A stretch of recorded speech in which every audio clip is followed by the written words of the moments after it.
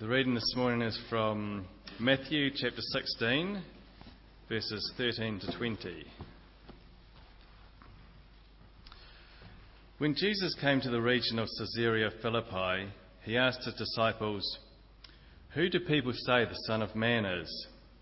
They replied, "Some say John the Baptist, others say Elijah, and still others Jeremiah or one of the prophets." "But what about you?" he asked. "Who do you say I am?" Simon Peter answered, "You are the Christ, the Son of the living God." Jesus replied, "Blessed are you, Simon, son of Jonah, for this was not revealed to you by man, but by my Father in heaven. And I tell you that you are Peter, and on this rock I will build my church, and the gates of Hades will not overcome it. I will give you the keys of the kingdom of heaven. Whatever you bind on earth will be bound in heaven, and whatever you loose on earth will be loosed in heaven." Then he warned his disciples not to tell anyone that he was the Christ. Hear what the Spirit is saying to the church. Well, if you're not a regular here at St Stephen's, you won't know that we've been going through some of the 39 Articles. The 39 Articles are 39 statements of what the Anglican Church believes, some of the theology or doctrine that undergirds the Anglican Church and what we're about. And so we're doing things a little bit differently. We just heard Luke give a Bible reading, and normally we spend all our time on the Bible reading, but for these few weeks on the 39 Articles, we've been looking at the Articles themselves. And there's been normally a link to the Scriptures, but we haven't been doing it in the same kind of way. Last week, if you were here, we had quite a personal and provocative subject that we looked at. We were examining the resurrection of Jesus, and we were confronted with the reality of death, especially our own death. If you were here, you may remember the words of Johnny Cash echoed around the hall. We can run on for a long time, we can run on for a long time, we can run on for a long time, but sooner or later, God will cut us down. But we saw the incredible difference that the literal bodily resurrection of Jesus makes. You've got to know the reality of death, but then you've got to know and understand the brilliance of the resurrection. Everything's changed because he rose. Death has lost its sting. And in a week where we've lost Martin Yeoman, and when I know a number of others here this morning have the imminence of death casting a shadow, it was very timely last week to be able to say, he is risen, and to remember the difference that makes. And if you weren't here last week, and this is something you've been thinking about or wrestling with, or even if it's not, you should, then I'm sure the talk's probably online and you can have a listen. Well, today we're on a much less personal topic. It's a much less emotive topic. And I've been worrying about that because, it doesn't have the same kind of punch as last week. But we don't always need that emotional punch. And we get it in different ways, don't we? I could keep singing Rock of Ages for ages. There's the emotional punch. We sometimes move on too quickly in parts of the service, don't we? We should have just paused for a moment and said, what a privilege to have the Rock of Ages. But this week is less powerful in that sort of way, but we're thinking about the church. We're thinking about the church. What do you think of when I say church? What do you think, perhaps more importantly, what do you think the world thinks of when it hears of the church? I would imagine it's pretty negative. You can disagree with me if you like, and we can talk about it afterwards, but I would imagine that the sorts of things people think of when the word church comes up is declining numbers, ageing congregations, something of a bygone era, kind of old-fashioned, stuffy, irrelevant. Perhaps even more seriously, they might talk about it being plagued by scandals. We could go on and on. And I wonder if, even without even being aware of it, we can start to think of the church in a similarly kind of pessimistic way, a sad or negative way. We can think of it as just a human institution, something that's got much less influence in society than it once enjoyed. A lot of congregations, you have to admit, look pretty unimpressive from a worldly point of view, and we can start to think of it as a weak, perhaps dying institution. And so today, I want to look at 4 of the 39 Articles that speak about how the Anglican denomination views the church. And I just want to pick up a couple of things to focus on to hopefully challenge the way we see the church and what we think of when it comes to mind. This is another topic which is massive, and you could deal with it in a number of different ways under a huge amount of headings. So forgive me for all the things I'm not saying. You've got to pick and choose. But I've picked out 4 things I'd just like to touch on this morning when we think about the church. So let's have a look. Can we, Dave, have a look at Article 19? Is that behind me? Article 19, of the church. The visible church of Christ, forgive the old-fashioned language, but hopefully you'll be able to pick up the meaning of it, of the church. The visible church of Christ is a congregation of faithful people in which the pure word of God is preached and the sacraments be duly ministered according to Christ's ordinance in all those things that of necessity are requisite to the same. As the church of Jerusalem, Alexandria and Antioch have erred, so also the church of Rome hath erred, not only in their living and manner of ceremonies, but also in matters of faith. Now, I'm not going to speak about the last part of that, where the Anglican Church feels the need to put the boot into all other denominations. But you can see what they're doing. They're saying, as they establish the church, and why another church? Why another denomination? And here is an acknowledgement that all churches and denominations, because of the human component, go off the rails at times. That's why every now and then you have to change. Every now and then you have to reform. Every now and then you may have to break away. So it's acknowledging that, but I'm not going into that this morning. But let me pick up the 4 things I would like to bring to your attention. Just have a look at the first line of that article. The first thing is, it makes clear that the church is the church, what does it say? Of Christ. Of Christ. That may sound obvious, and it is obvious, but it's crucial. We are the church of Jesus Christ. He is our head. He is our king. It is not the church of popes. It is not the church of bishops or synods or vicars or vestries. It is the church of Christ. Ephesians 1 verse 22 says, "And God placed all things under Jesus' feet and appointed him to be head over everything for the church, which is his body." Think of those images in the New Testament of the church. We are the body of Christ.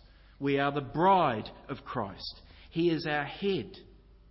He's the one in charge. I don't know whether you've ever thought about that before, but that the church is not a democracy. The good news is we're not going to spend all of eternity voting. That's not what's going to happen. The church is a theocracy with Jesus, who's God, as its head.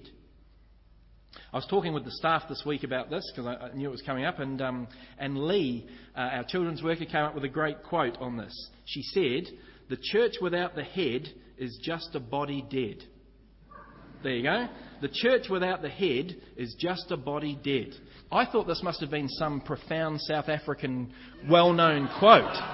And I said, "Lee, just say that to me again. I really like the way that sounds." And she said, the church has got Jesus kind of over it. And I said, "No, it rhymed. It rhymed." And she couldn't remember it. She just made it up off the top of her head. Lee, if you don't know, is a brilliant freestyle rapper. Think about it again. The church without the head is just a body dead. That's totally true. Without Christ, we're nothing. The church is his. The church is not just a denomination or a leader. It's Christ's church.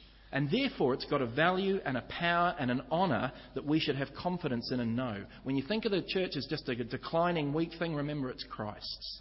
And that gives it a dignity and a worth and a power that we can't even talk about. It also gives it its value. Do you remember one of the tricky things we've had to deal with over the last 6 months here as a church is what happened with Jimmy? And one of the things that I said as I talked to our church family is that it's a reminder for us that we do not put our faith in human beings.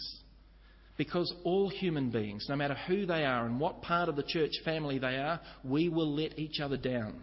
We will do things that let each other down. The Lord Jesus won't. And it's a privilege that it's his church. It's a privilege and an honour that we're his body and his bride. So firstly, the church is Christ's. Secondly, you can see there again in the first line, that we're going to move faster after the first line. But secondly, the church is a congregation. Again, see it there in the line. The visible church of Christ is a congregation of faithful people. Again, this is obvious, but obvious doesn't mean not important. Very important. And the significance of this is easily missed.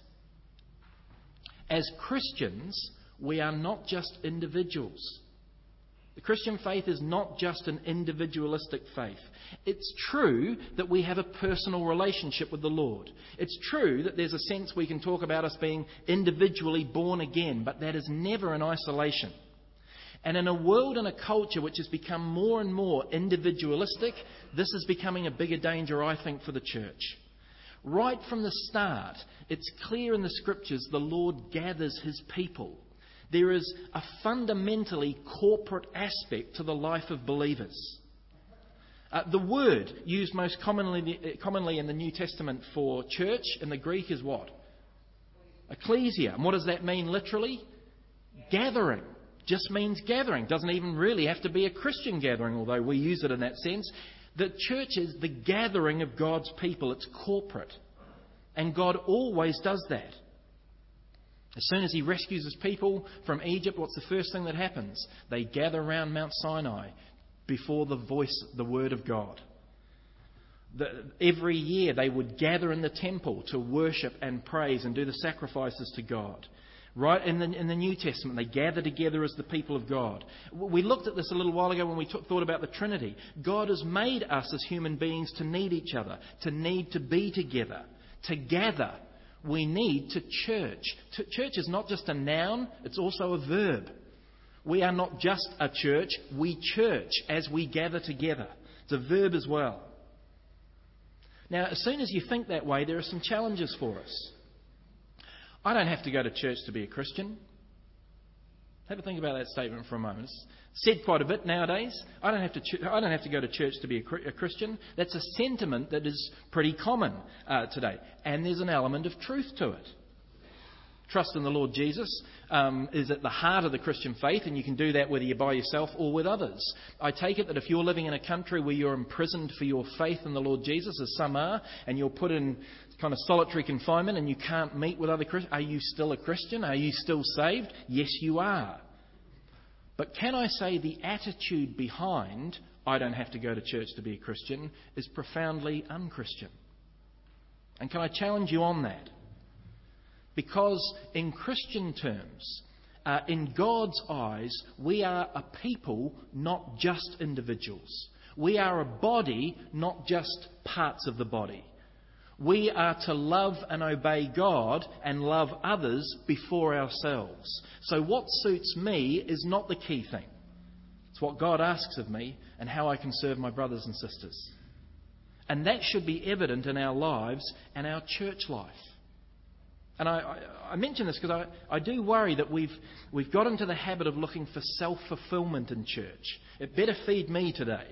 Better move me today. Better encourage or strengthen me today. Rather than the attitude of coming to church, I hope the Lord gives me an opportunity to encourage someone else today. I hope the Lord gives me a chance in a conversation or sitting down where I can be of help or benefit or blessing to someone else. Do you see the difference? We come to church not just because we think God wants us to, not just to feed my need, but to encourage others by my presence. Are you encouraged as you come in here on a Sunday and you see lots of other brothers and sisters in Christ? Lots of other different walks of life and different ages and stages. It's an encouragement. We encourage each other just by being here. If it was just me that turned up and my family, I see enough of them at home. I wouldn't be encouraged. I love my family, but I wouldn't be as encouraged. As you walk through the doors, and it's so good to see people, see brothers and sisters in Christ. I get encouraged. If I sang Rock of Ages by myself, it would be disastrous. And yet when I sing it with the gifts of our musicians, alongside brothers and sisters in Christ, my soul soars, and the Lord feeds me and nourishes me. We don't get that by ourselves. We come to church not just for ourselves, but what we mean to others and what we can do for others. It's why going to multiple churches is probably not a good idea long term. I've joked about this with a couple of people here, but there's some truth to it. Because if we go to multiple churches, it's probably because we're wanting to get things out of it just for ourselves. Sometimes there's a need for that. Sometimes there's a season in life where we need something extra or to be bolstered or encouraged. But if the main part is for what we can put into others, then you want to focus on a fellowship.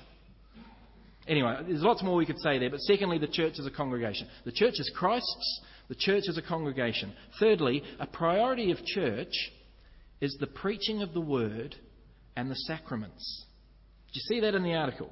This is a very Anglican kind of article, but there it is. The visible church of Christ. Remember, it's visible here too. This is not talking about the invisible, where all the body of believers from all down the ages who are raised up in the heavenlies. That's Ephesians 2. That's not what we're talking about. We're talking about the visible, which is the local congregations and the denomination. That's what we're talking about. But a priority of that church is the preaching of the word and the sacraments.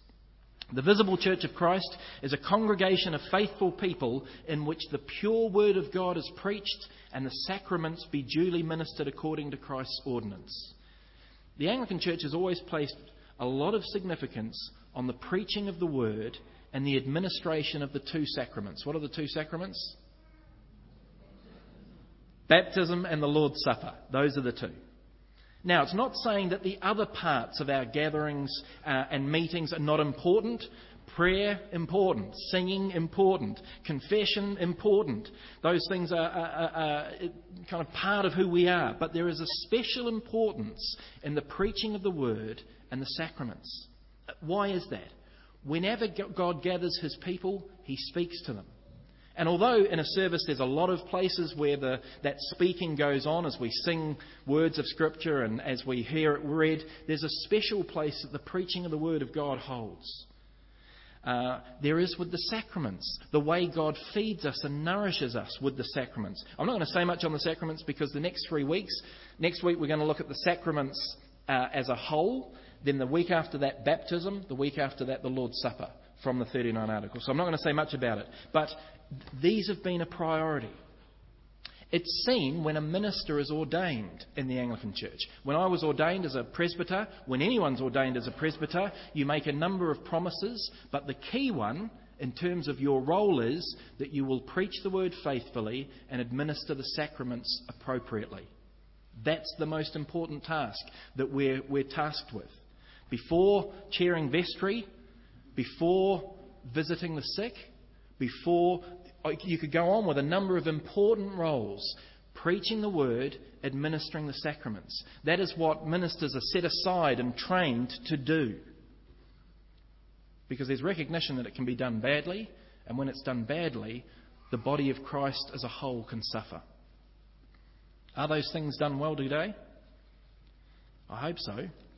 But I fear that not. I worry that sometimes some of what we call preaching is descended to kind of just personal opinions or funny anecdotes that need to be wrapped up in a 7-minute maximum rather than the heart of what we do, pointing to the Lord Jesus Christ. This article says we're to be preaching the pure Word of God.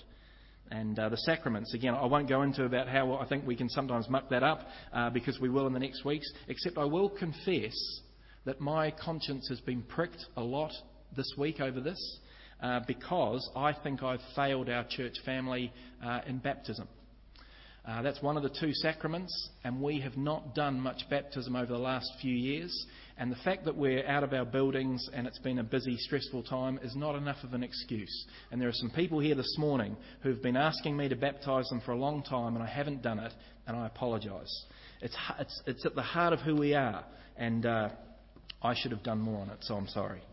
But there you go. There's the third one. The church is to be preaching the Word of God and administering the sacraments. Again, if you ever leave Christchurch, go to another city or country and you need to look at another church, see what they do with the preaching of the Word and the sacraments. And you'll see a lot as to what's at the heart of who they are as a church. So the church is Christ. It's a congregation. It has the preaching of the Word and sacraments at the heart of it. Fourthly, the church is inflexible and flexible. Let me explain what I mean by that. It's inflexible in one certain aspect, and it's very flexible in others. Let me read out a couple more of the articles and see if you can pick up the repeated theme that is the inflexibility within the Anglican Church. Have a look at Article 20 behind me. Of the authority of the Church. The Church hath power to decree rites or ceremonies and authority in controversies of faith. And yet it's not lawful for the church to ordain anything that's contrary to God's word written, Neither may it so expound one place of Scripture that it be repugnant to another. Wherefore, although the church be a witness and a keeper of Holy Writ, yet, as it ought not to decree anything against the same, so besides the same ought it not to enforce anything to be believed for necessity of salvation. Again, it's a confusing way to say it, but that last part, it's just saying the church shouldn't do anything that's against what Scripture's saying, nor should it enforce on people something that the Bible doesn't say. That's what it's saying. We'll skip Article 21, Dave, if we can, and because it's communion this morning. We'll go straight to Article 34 of the traditions of the church. Have a look at this one. It is not necessary that traditions and ceremonies be in all places one and utterly like. For at all times they've been diverse, and may be changed according to the diversities of countries, times, and men's manners, so that nothing be ordained against God's word. Whosoever through his private judgment willingly and purposely doth openly break the traditions and ceremonies of the church which be not repugnant to the word of God, and be ordained and approved by common authority, ought to be rebuked openly, that others may fear to do the like. As he that offendeth against the common order of the church, and hurteth the authority of the magistrate, and woundeth the consciences of the weak brethren. Every particular or national church hath authority to ordain, change and abolish ceremonies or rites of the church ordained only by man's authority, so that all things be done to edifying.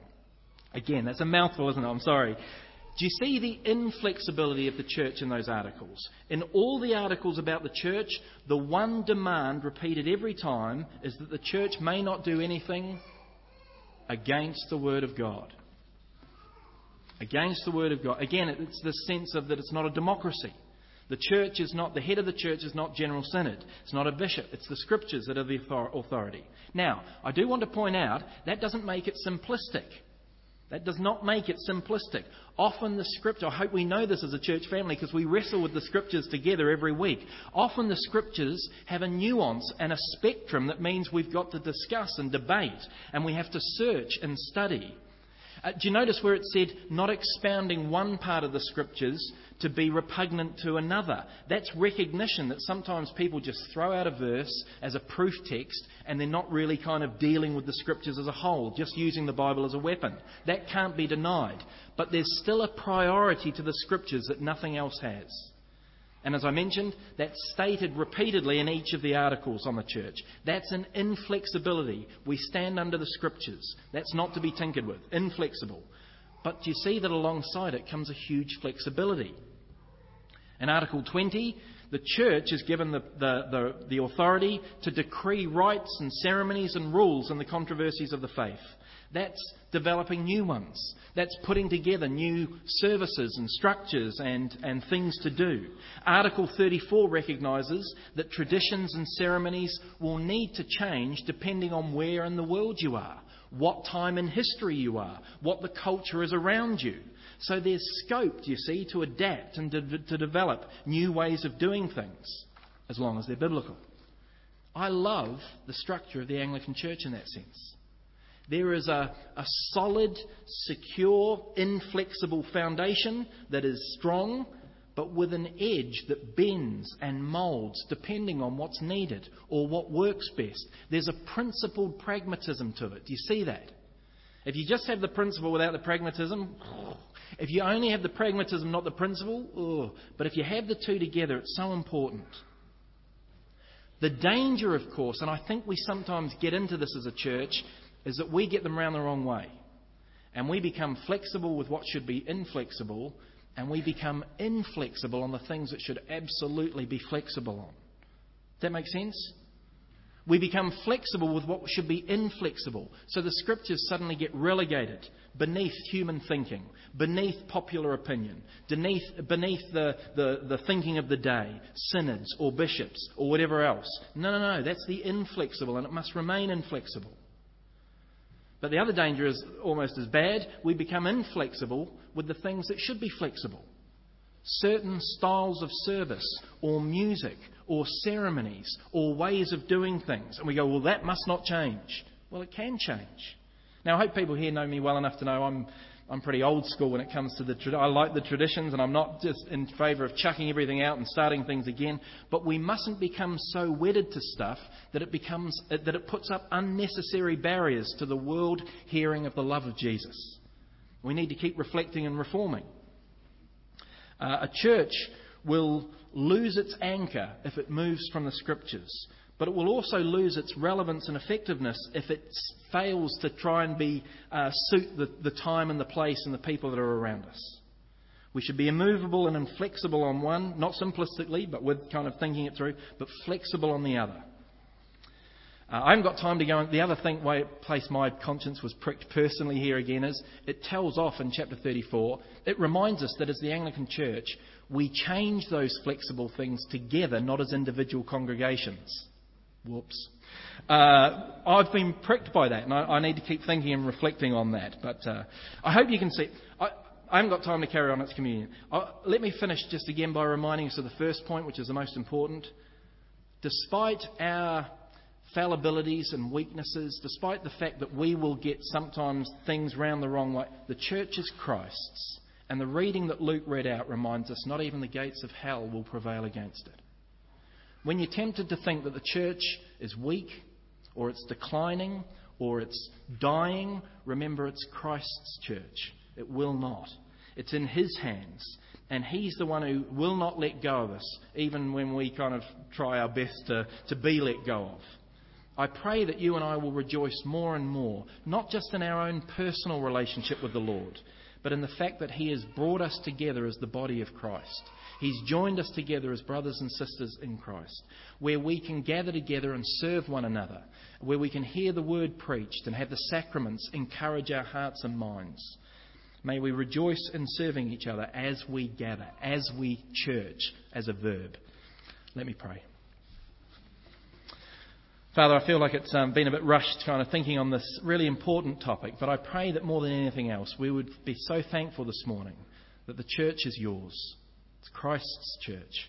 We thank you that's the name of our city, not just who we are as a church family. And we thank you that when we're tempted to think so lowly of the church and think it's so weak and brittle, let us remember it's yours, and that not even the gates of hell will prevail against it. I pray that more and more we would seek to be faithful to you as the head of the body, and that we would please you in all things. And we pray this in Jesus' name. Amen.